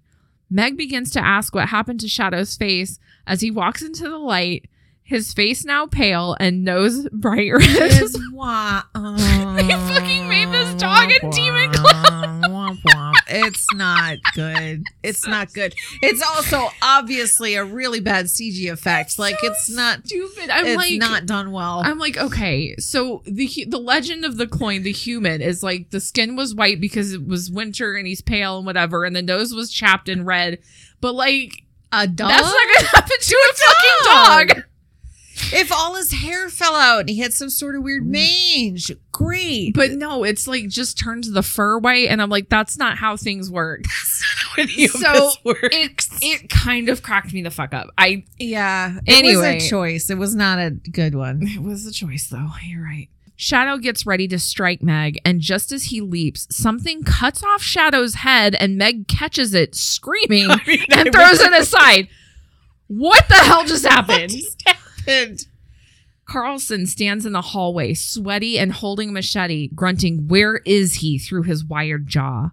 Jack has now come downstairs and watches as Shadow's headless corpse stumbles backwards and falls to the ground. I do not like that. No, and he immediately runs back upstairs. No, because like the dogs still stand. Like, no, I don't like that. I don't like that. I mean, as a dog lover, I don't like that. I hate it. I hate this episode is canceled. We didn't look up doesthedogdie.com, but the dog dies. Oh, God. And it's really that. And it's not. Off-putting. Yeah, it's not fun. No, it's terrible. Jack immediately runs back upstairs. He's like, I don't want any of my dead dog corpse dancing at me, and I'm a head out. Meg tells Carlson to stay away from them, but he protests that he doesn't want to hurt them. He sets the machete down and puts his hands up in a show of peace, and Meg screams again as we see that Shadow's head begins to ooze a bubbling multicolored liquid. What the fuck is in these veins? Like, it looks like when you go to the car wash. Yeah, that specifically looks like car wash. Like the multicolored foam, right? Yeah. It's weird. But her floors are going to be so sparkly clean. And slippery. Carlson tells Meg that she has to help him find Kent, and just then the phone rings. Meg says that it must be the detective. I don't know how she knows that because it rings in another room. And Carlson says again that he's the only one who can help Kent get out of the costume. In the next scene, Carlson sits at the dining table using wire cutters to trim the wires away from his teeth. I know, it looks For very... anybody who's ever had braces, like, taken off, I can feel the inside of my skull rattling. Like, I when know they what that snipped must off feel your like. braces. Oh, snipping off your brace when you're getting your braces snipped off. We both had braces. Yeah, it feels like you'd think it would feel. It rings your bell a little bit. It really does. It's not pleasant. No. Carlson says he found the costume by accident. Hundreds used to come through his shop. But one day, a shipment from an Icelandic aristocrat's estate came through, and while everything else was rotted, the clown costume was in perfect condition. Carlson says that his intent initially was to sell it to the Moscow circus, but he decided to put it to some good use first. In flashback, we see Carlson in the children's cancer ward that his brother opened, entertaining the children. Carlson says that Martin was always trying to give the children hope, so he thought to himself, why not cheer them up? He tells Meg that once the transformation started, he asked his brother Martin for help, and it's the last thing that he remembers. When he awoke, the suit was removed and the curse was lifted. Martin had given the demon what it needed. He had smuggled out 5 dying children from the hospital to feed the demon. Oh, it's horrible. It's horrible. So horrible. Horrible. I mean, I guess quick deaths for the infirm. Well, and they were going to die anyway, but like still, I can't. Meg asks in disbelief if that's really the only cure. Carlson says he has spent years trying to figure out another way to defeat the demon with no luck, and that Martin spent the rest of his life in the house guarding that costume with his life. Meg asks why he didn't destroy it, and Carlson laughs, saying that they tried burning it, dissolving it in acid, and nothing worked. They couldn't risk burying it or dumping it in the ocean because what if someone else found it? Yeah. Which is exactly what happened. Yeah. He says that even the smallest piece of the costume is cursed, and Meg looks back at Shadow's body covered with a sheet. Like, no shit, Sherlock. Shit. Yeah. Carlson says that the costume cannot be destroyed, but the demon can be stopped by decapitation. Meg says that Kent would never eat children, but in the next shot, we see the broken chains in the basement next to the pile of bloody bones that Kent coughed up. Carlson picks up a part of his spine, saying that it looks like it belongs to a 7 or 8-year-old child. He asks Meg where Kent could have gone, and she says she doesn't know. Just then, Jack walks in saying that Kent went to Colton's. Carlson asks where Colton is and bends down to eye level with Jack, saying, "We have to kill your daddy." I think he said we have to cut his head off, didn't No, he just says, "We have to kill your daddy." Like, don't ask this man to babysit. My head, and Storm Aire's huge. Like, he's in super, my brain, like, I want to believe this was his Storm Air line. I want to believe that he just like ad-libbed that. He's like, "We have to kill your dad," because it seems like some shit he would say. I love it. I love it. Meg yells, "Hey!"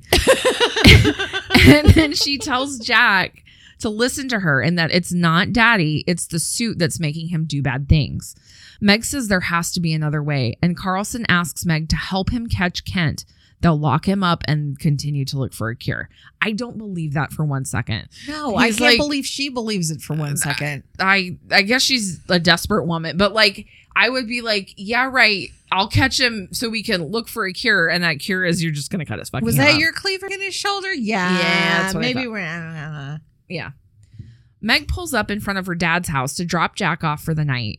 Meg turns to Carlson quickly in the back seat, warning him to keep quiet. Walt leans into the car window to talk to Meg, asking if everything's okay. Meg says she can't get into it right now, and Walt tries to talk to her, but Meg just says she has to go and drives away, leaving Walt standing in the driveway confused. Poor dad. Poor dad indeed. Meg pulls around the corner to Colton's house, seeing his discarded bike in the driveway. Carlson and Meg go inside, Carlson telling Meg to be careful that Kent still may be in there. Meg makes her way to the living room and sees Colton lying on the floor. His head and arms are a bloody pulp, completely unrecognizable, and nunchucks lay atop his body. So that thing I said earlier about not showing a bunch of the gore, strike that. Because this is all the gore. It's good gore. No, it is. It's really well done. It's just, yeah. It's just Mwah. it's Chef's chunks of meat and some legs blood and some nunchucks. Yep. Meg reacts in disgust, and Carlson kneels beside the body, throwing the nunchucks aside. Meg tells him not to touch anything, that they have to call the police. Carlson says, and tell them what? He continues that Kent must have digested the body by now, and that he can't have traveled too far from here. Carlson asks where a clown would go on a weeknight without risk of being noticed, and Meg goes, "Oh no." The next scene flashes to a Chuck E. Cheese, with kids running and playing everywhere. Oh, no. Yeah. A store manager walks through the chaos towards an employees-only room, closing the door that's been left ajar. From inside the room, we see a bloody handprint on the inside. So My personal hell, by the way, would be working at a Chuck E. Cheese. If I feel like that would be I would have to be my on, hell if I woke up, like died in some sort of way, woke up, and then I was just forced They're like, you're the night manager. You're like at the Chuck E. Cheese. You get to do cleanup. You get to clean the ball pit. And given we'll talk. Outside the establishment, Meg and Carlson arrive. Carlson opens the door to exit, but Meg says he can't go in there looking like an escaped mental patient. He gives a weak smile and begins to reiterate to Meg that she cannot trust Kent. She cuts him off, saying that Carlson doesn't know him, but Carlson responds that he wishes his brother had just killed him. Meg promises that if she finds Kent, she'll bring him to Carlson, and she gets out of the car while he stays put. Inside, Meg wanders through the playroom floor, kids playing and laughing on all sides while she looks around. She eyes every little noise with suspicion, and when her eyes land on a birthday party, a young boy surrounded by his parents as they wish him a happy birthday, and he blows out the candles. She views the scene with heartbreak on her face. Oh, I know.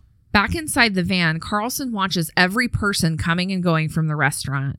Inside again, Meg looks at a large playscape, slides, climbing surfaces, tunnels, and a ball pit all crowded with children. She mutters shit under her breath and turns away, realizing that finding Kent in all that chaos will be extremely difficult. But as soon as her back is turned, one of the little boys in the ball pit is suddenly pulled quickly beneath the surface. Meg heads back to the car, saying that there's no sign of Kent, but she opens the door to find Carlson gone. Back inside... Of course he didn't fucking wait in the car. No, why would he? Why would he? He's like, sure, I'll wait till you leave before I leave. Right. How long do you want me to fake it for? Yeah. Back inside, a boy does a cannonball into the ball pit, but quickly hops out, saying that someone peed in it. As he gets out, we notice that the bottom of his socks are soaked with blood. That's not pee. Another boy walks past, calling for his brother Greg. He wanders inside of the playscape, saying that their mother says they have to go. He peers up into a tunnel and climbs inside, still calling for his brother. He climbs through the tunnels and tubes slowly, continuing to look for Greg. He reaches a four-way intersection and gasps as he realizes a young girl is sitting there. She looks at him and says, "Don't go up there," and quickly uses a slide to get the hell out of there. I'd be like, all right, I am all right. Sounds good to me. I'm going to go. But he is a brother. So. He's a big, big brother. Probably big brother. He looks confused, but he keeps going into the tunnel, calling Greg's name. He reaches a central area, not noticing the blood splattered around the inside, and turns down a side tunnel. A small boy suddenly comes into view. Apparently it's Greg, because the boy says, "There you are." And just as quickly as Greg appears, he is pulled away by his feet down the tunnel. Nope. Greg's brother follows him, and Greg cries, "No, no," as we see Kent lurking over him, about to attack. Greg's brother tells Kent to get away from him and instructs his brother to run.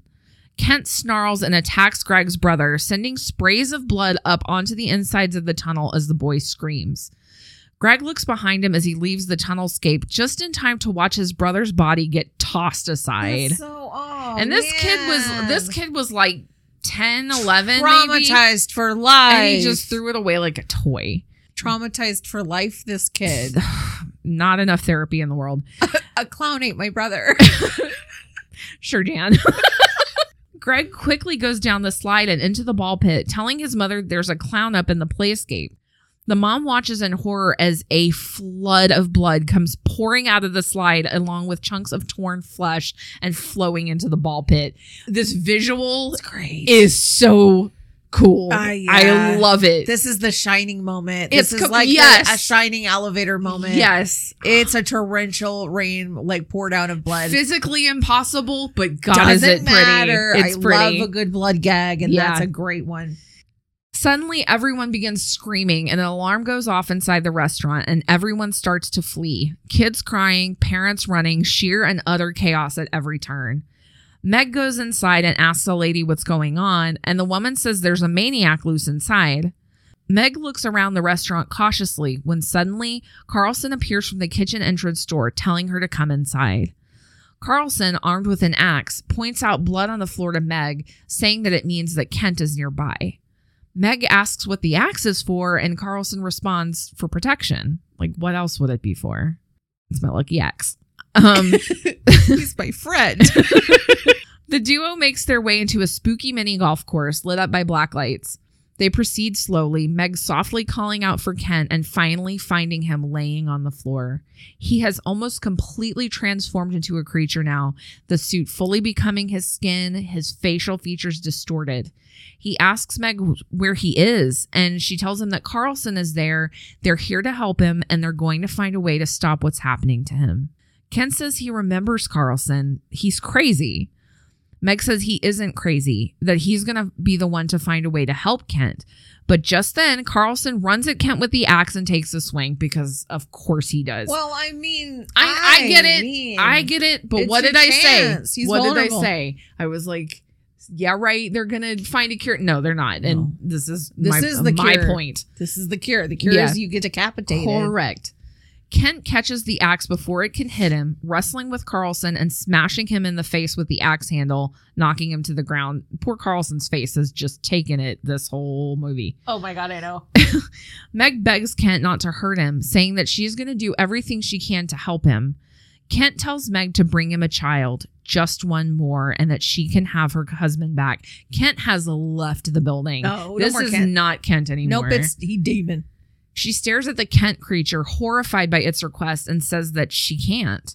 The Kent creature says that maybe he'll find one on his own. What's his name? Jack? Meg begins to sob. The Kent creature says to bring him one child to our favorite spot, babe. So there is still a glimmer of Kent in there after all, but just a little one. I don't think so. No? I don't think so. I mean, demons... That's true. That's true. Tracks with the. I mean, it tracks with the lore. Whatever. It tracks. It's like the demon. Pazuzu knew everything about Father. Damien's. Yeah. They will lie. They will tell the truth. They will do whatever they can to manipulate you. That's very true. You're very smart. Shut up. No, I meant that. Suddenly, there's a pounding on the door, and the Kent creature flees. It's the police. Carlson, bleeding on the floor, slowly sits up as Meg backs the hell out of the room and leaves out of an emergency exit. She's like, so I'm going to go. Yep. Good luck with the cops. Yep. I'm going to head out. Yep. The cops call out to Carlson, telling him to drop his weapon and get down on the ground. Carlson just stares, holding the axe, as he bleeds all over the place and generally looks like the craziest motherfucking person on the planet. Like, if there's an obvious suspect, it is this man right here. And just freeze frame, take a picture on my wall. Oh, I know. He looks so crazed and delightful. I know. Outside the building, police are everywhere, and Meg looks around at all the wandering children trying to find their parents. The kids are ripe for the picking. Oh, no. Meg answers her ringing phone, and it's Walt. She asks if Jack is with him, and Walt says, yes, Jack's fine. He says he's thinking of taking him home since he's being too quiet, but Meg says he cannot take Jack home. He needs to take him and leave somewhere. Just get out. Walt asks what it is that Kent's done, and Meg says that Kent hasn't done anything. Walt begs Meg to tell him what's going on, but she says she has to go and hangs up just as she notices a young boy standing alone among all the chaos. Make something up. At this point, make something up to tell your dad he's violent. He's violent. He's got horrible diarrhea or something. Like, right. He's violent and he's still at the house or whatever. At that point, though, the house is wired to blow. Don't bring him to the house. Whatever. I know. But just lie your ass off. At this Do not point, take that kid home. At this point, though, she's kind of in hunting mode. So, she's got a lot going on. Let's not blame Meg here, okay? I don't blame Meg. And she's pregnant. So, I mean, my God. Poor woman. Meg approaches the boy slowly, but just as she reaches him, a woman calls out Hunter and grabs the boy in an embrace. The mother thanks Meg for looking after Hunter and asks if she's looking for her own kid. Meg says no, that her son is safe. Horrified at what she was just about to do, Meg returns to her car, listening to a radio report discussing that 2 children have been found dead and that a suspect, Herbert Carlson, is in custody. So the cops didn't kill Carlson like I feared that they would. He is still alive. Yep. Still alive. Still kicking. Just then, a young girl knocks on Meg's window. She rolls it down, and the girl asks if Meg works at the dentist's office. The girl says her name is Annie, played by Emily Burley, and that she used to go to that dentist's office, and that she was here at a birthday party when everything went crazy, and that her mother dropped her off, and she can't find anyone. Meg just stares at her as Annie continues, saying that she remembers Meg being really nice and asking her for a ride home. Meg repeats to her, "You want to ride home?" And Annie says she doesn't know anyone else, and she hops in the front seat before Meg can tell her yes or no. I'm going to take you to a child-eating clown. Is that cool? Or That's where you live, right? Clowns eat kids at your house. It's fine. You know, we'll talk. We'll talk. Annie says again that Meg is so nice, and Meg starts the car. Man. She drives Annie down a darkened street, and Annie apologizes that she doesn't know the way home, but Meg lies and says that she knows Annie's street and that they'll find their way there somehow. Like, why would your dental hygienist know where you live? Like, that's just bizarre. This movie is How to Get Kidnapped 101. Like, this I child know. is like out. It's just like every I way mean, to I get kidnapped. get it. She's probably traumatized, but like, know, this is, so yeah, what not to do. Didn't you ever watch Stranger Danger as a kid? Annie looks out the window and yawns loudly as Meg stares ahead, a focused look in her eye. The car pulls over to the side of the road near a pier, and Meg has tears streaming down her face as she wakes Annie up, who's fallen asleep. Annie asks if they're there, and Meg says, yes, they're home. Annie hops out of the car, but quickly realizes that she isn't home, and Meg leans over to shut and lock the door behind her. Annie begins to panic, saying that this isn't her house, and Meg just sits and stares ahead while Annie begs and knocks on the door. Oh, it's rough. Yeah, I know. Annie hears a twig snap and tells Meg that someone's out there and it's so scary, and she pounds more desperately on the car, screaming for Meg to let her in. Annie shrieks in terror just as a shadow crosses the beam of the car headlights, and Meg can't take it anymore. She opens the door to let Annie inside. She reaches over to pull Annie in, saying she's sorry, but Annie resists and tries to pull away. Yeah. Because, yeah, Bitch, you like just, I want to what? get in the car, but also please don't pull me because why the fuck did you do that? Like, I have questions. I have some questions Yes. we need to speak Slow first. down. Yeah. Meg says it's not safe out there, and just then we notice that the presence is a police officer. He sees Annie struggling to be let go from Meg's grip. Meg screams it's not safe in there. Like, Yeah, in no, her that's face. true. She's like, it's not safe out there. Yeah. She sounds nuts. Well, I mean, at this No, no, point, no. I would have snapped a little bit. I know, but I'm just like, from the kid's point of view, there is a screaming banshee She's like, woman. it's not safe out here, bitch. I don't think it's safe in there. I'm not getting in that car. I'm. You know what? I'll take my chances with the clown. Yeah. I'm done. Annie is able to rip away and runs off. The officer tells Meg to wait here as he runs off to get Annie, but Meg says, Jack, and she peels away from the scene. So, I mean, if a cop says stay here and all that's going on, do you stay here? I don't think so. No. Meg leaves a message for Walt on her cell, asking him where Jack is and to call her right away. But at the McCoy house, we see that Walt is pulling into the garage with Jack in the front seat. She said, don't take him home. Bitch, what? Walt? I've never been more angry at a grandpa in my life. I know. Walt says they're home at last and that they're going to go have a talk with Kent. He tells Jack to stay close and immediately notices a few bloody small bones on the floor of the garage.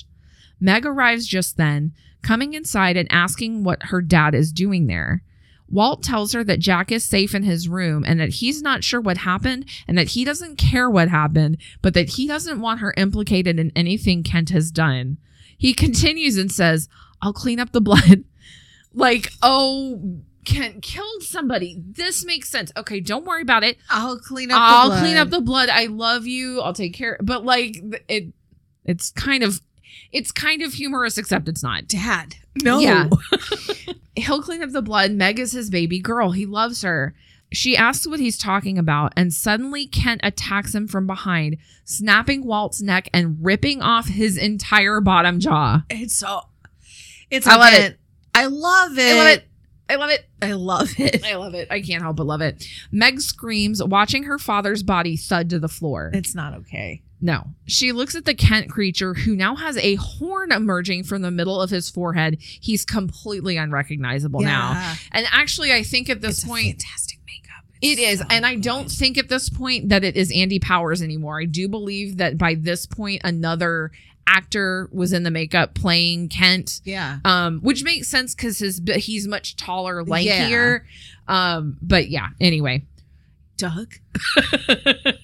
I wish. Every movie I'm gonna be like, so when you said Doug. it's not Doug Jones. When you said though that the makeup artist worked on Hocus Pocus, I'm wondering if he did Billy Butcherson, which was the makeup that Doug Jones wore for the movie, wouldn't shock me. Yeah. Doug. Anyway, the creature growls one child more, and Meg flees into the garage, scrambling for a weapon and finding a sledgehammer. She waits, but the Kent thing is not in pursuit. She sees through the cracked garage door that Jack has crept down the stairs. She gives him a look that urges him to go back upstairs, and he complies. Like, fucking, you hear all this chaos, please just stay up there.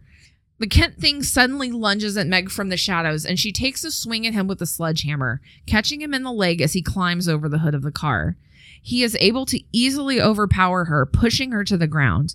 She stands up and he wraps his hand around her neck, but he's distracted. He looks down at her stomach, lifting her shirt and sinking his thumb into her skin to try to get at her unborn child. Oh, that's so fucked up. I know. Meg suddenly screams, "Run, Jack!" And the Kent thing stops its attack, hissing Jack's name. Jack runs down the stairs into the front door, but he's foiled by the child lock that's too high for him to reach. He runs through the construction plastic and into an incomplete addition on the house, ducking underneath a flight of stairs. Meanwhile, the Kent thing stalks through the kitchen, trying to sniff Jack out. Meg quickly follows behind, grabbing a chef's knife and slashing Kent across the back. She calls him a clown motherfucker and slashes him with the knife again, catching him across the throat. Enraged, the creature bites a large chunk out of Meg's shoulder and throws her across the room into a china cabinet. She fucking ragdolls. Yeah, too. she hits that floor hard and she does not move. Jack watches from his hiding spot and we see the Kent thing's silhouette as it looks for Jack. It passes by, but just when Jack thinks he's safe, the Kent thing's hand reaches under the stairs and violently swipes at Jack, not quite being able to reach him. Back in the kitchen, Meg cries out in pain as she struggles to her feet, bloodied and beaten. Jack peeks out from his hiding spot and a large pallet of cinder blocks is pushed in front of the entrance, forcing him back inside. Jack hears footsteps above him and watches as the shadow of the clown moves up the stairs.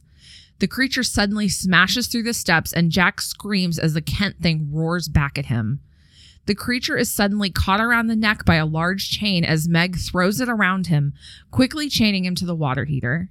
The Kent thing struggles against the chain, which pulls deeply into his already slashed neck. Jack moves away as the creature tries to get to him, and Meg retrieves the sledgehammer. She tells Jack not to look as she gets ready to hit the Kent thing in the head, but Kent says, "Meg, help me."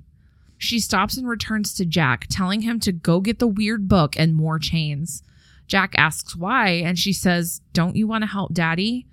Jack says, "That's not Daddy," just as the creature lunges at them. Meg raises the sledgehammer above her head and hits the creature, separating its head from its body. She collapses to the floor, holding Jack and crying.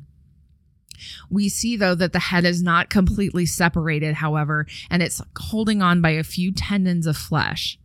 The creature reaches to grab Jack by the leg, and Meg, with a warrior's yell, grabs the creature's head and fully pulls it right the hell off. Oh my God. She like twists it. She's like, "Not today. I am so tired." She watches in terror as the creature's head begins to spew the same foamy, multicolored liquid that Shadow's head did. The creature's body begins to lightly smoke and change shape as the skin lets go of Kent's body. As the skin of the creature's head melts away, we can see Kent's face underneath. Perfectly normal. Perfectly fine. Yeah. In the background, sirens approach and police enter the house as Meg holds Jack on the floor. In the next scene, a body bag is zipped up and a clown wig is placed into an evidence bag in a sterile-looking room. We see the hands of the technician rifling through Kent's wallet and also placing it into an evidence bag. Kent's keys and wedding ring are also bagged up and sealed as police evidence, and we see multiple bags of evidence laid out on the table right next to a large sealed plastic tub holding the leather clown costume, no worse for wear. The screen goes black. The end. Oh my gosh. So, sister, what did you think of Clown? I loved this movie. You mentioned earlier, and we will get into it, like that there were some holes and whatever. There were some moments where they took kind of an easy expositional way out. And Yeah. like, well, what really could you do?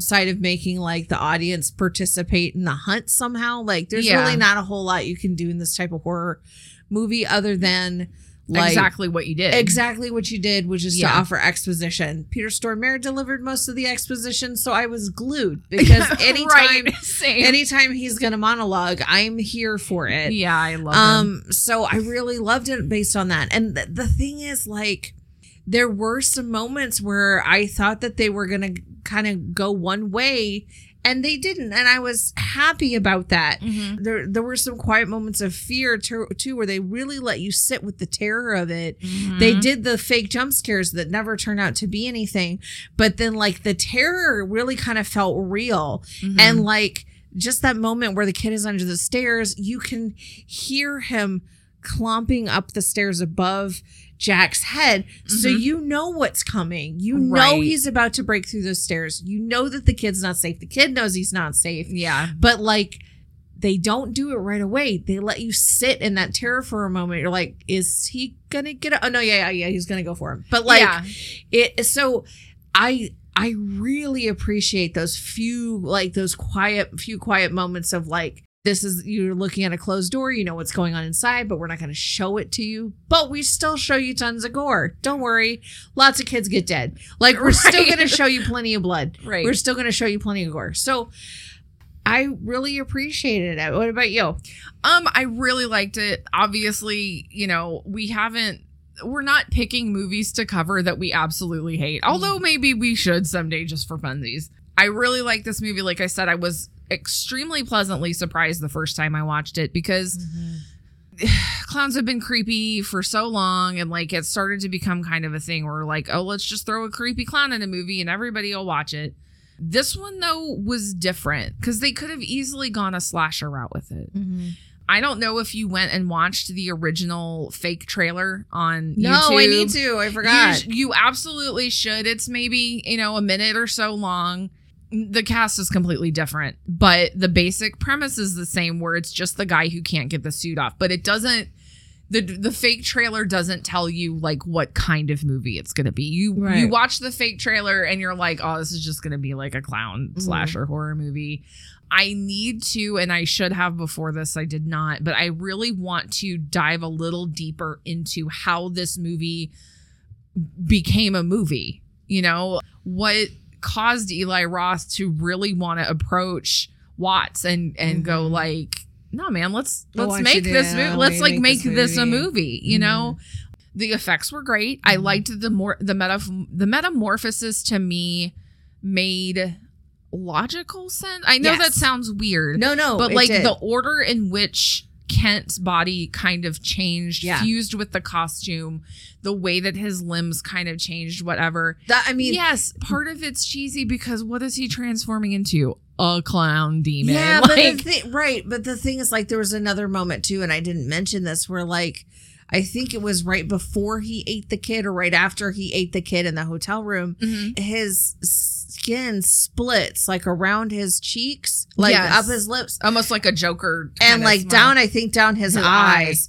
So it's giving slight Pennywise the Clown, but it's different, and it's handled in such a subtle way where you're like, ooh, is his face gonna split open like a fucking Resident Evil zombie, or like what's gonna happen like when he goes to kill? So well, and the thing is, I think in horror movies, a lot of them take themselves too seriously and they end up doing the things that could be done smartly in a dumb way. Right. This movie did the dumb things in a smart way. And so I feel like it worked for me because of that. Yeah.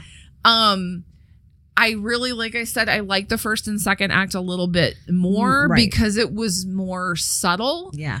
That is not to say that I did not enjoy looking at bloody chunks of shitbag Colton on the floor. No. And I mean, so And the monster reveal was good. The monster reveal was good, This too. is another one where, like, if it's a slow burn to the monster reveal and the monster reveal is garbage, I get so depressed. You're like, oh, is that I'm what like, I was waiting for? It's CG and it's bad. No, CG. and I think But this in is done really well. Yes, and again, it was kind of a refreshing take on a horror movie involving clowns. Yeah. And so I can't say a lot bad about it. I liked it. How many days are you renting this for?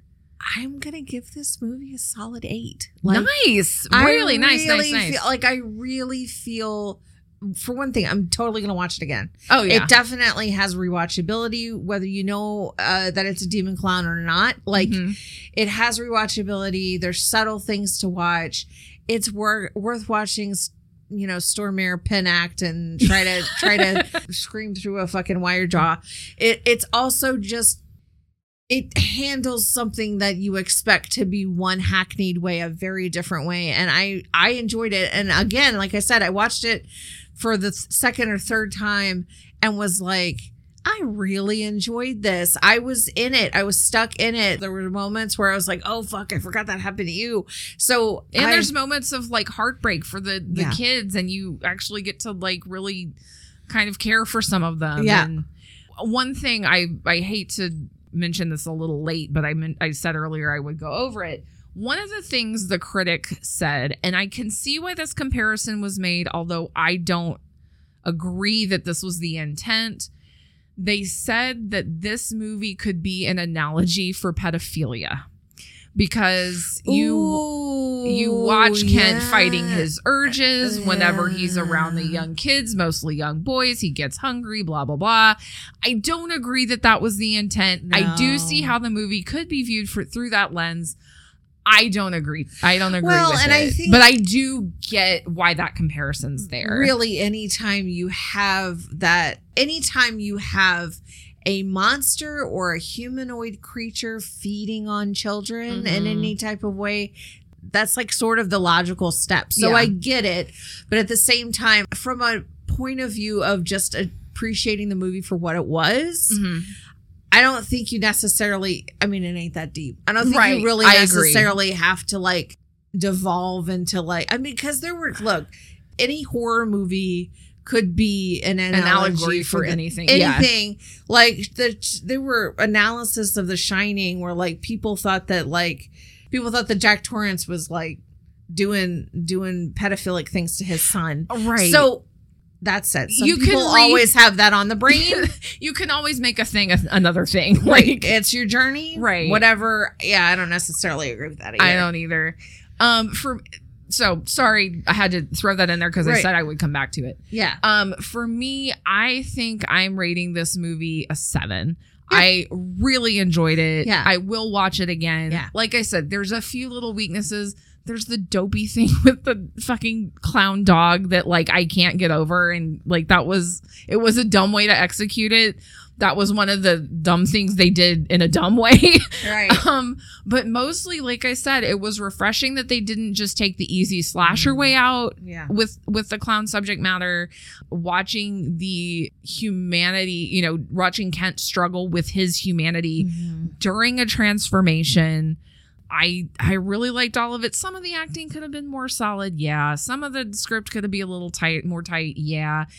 Peter Stormare gives it an automatic point for me because I just love his face. That's why it's bumped up to an 8. I'm telling you, it's great. Yeah. So I'm super glad we watched this one, and I'm super glad we covered it. This was fun. Yeah. That wraps it up for this episode, listeners and lurkers. Thanks for joining us here on The Last Aisle. What did you think of this week's episode? Let us know on our social media channels, @LastAisle on Facebook and Twitter, and @LastAislePod on Instagram. We look forward to hearing from you. We'll be back next week with a new episode. So sit back, cuddle up with your red-nosed death dog, and grab a hulking handful of birthday cake and come peruse a selection of movies in The Last Aisle. See you soon.